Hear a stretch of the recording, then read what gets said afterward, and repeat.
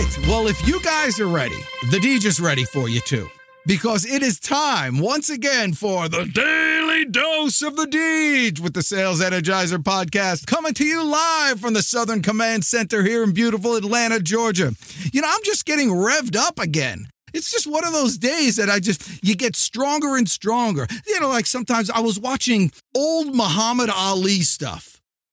Oh my gosh, that George Foreman fight with him. But you know, Joe Frazier just is he's a machine. He would just come at you with his head forward, and he would get stronger as the day went on. So today I'm channeling my inner Joe Frazier for you, my avid listener here to the Daily Dose of the Deej. I really appreciate you. So I'm going to give you some valuable ideas and tips that came directly from my father, who I remember watching Muhammad Ali fights with him. And it was something about my dad. He was obviously an older generation than myself. I mean, he's my father. You know, he had his generation of boxers. And, you know, I was looking at Muhammad Ali, and in his prime, when he was rocking and rolling, you know, in the early 70s, when Muhammad Ali was just coming back from that Vietnam thing, and you know, he was trying to win his title back.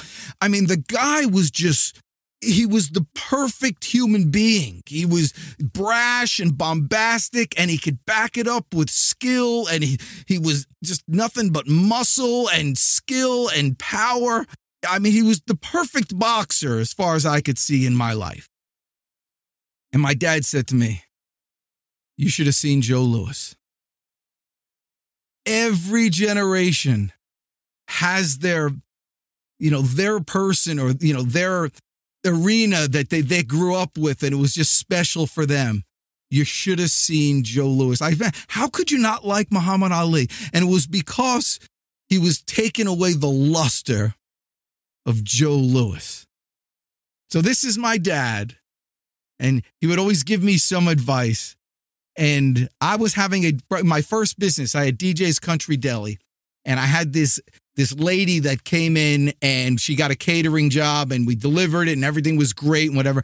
And then like 3 days later, after the party, she came back into the store complaining. I want my money back. You didn't give me enough of this. I didn't have enough of that. And people complain. I'm like, why didn't you say it then? But she just kept going on and on and on. And then in the conversation, I didn't know what to do with her. I was going to give her money back and you know, send her out and everything. So I talked to my dad. I said, "Dad, what do I do with this?" And he gave me this piece of advice that I'm going to give to you right now. Because I bet you have some customers that buy stuff from you and want discounts, and they're problem customers, and you're sick of calling them, and you keep making mistakes, and they call you out on it, and you got all this stuff, and you're just sick of them, and you're tempted just to say, "Here's your money. Here's your stuff. Get out of my life." But my dad, from his generation, where they didn't waste, where they still used the Sears catalog as toilet paper, in the Joe Louis time, when my dad was just save every dime and all that stuff, he gave me this advice. He said, "Danny, in this country, the best revenge from an irate customer is to take their money." You know, that was his thing. So he said, figure out a way. Do you know I sold that woman another catering job? Do you know I just apologized left and right? I said, "You're absolutely right. Let me make it up to you." Well, how are you going to make it up to me? And we figured out a way, not only to save that job, but to get another. What kind of customers do you have?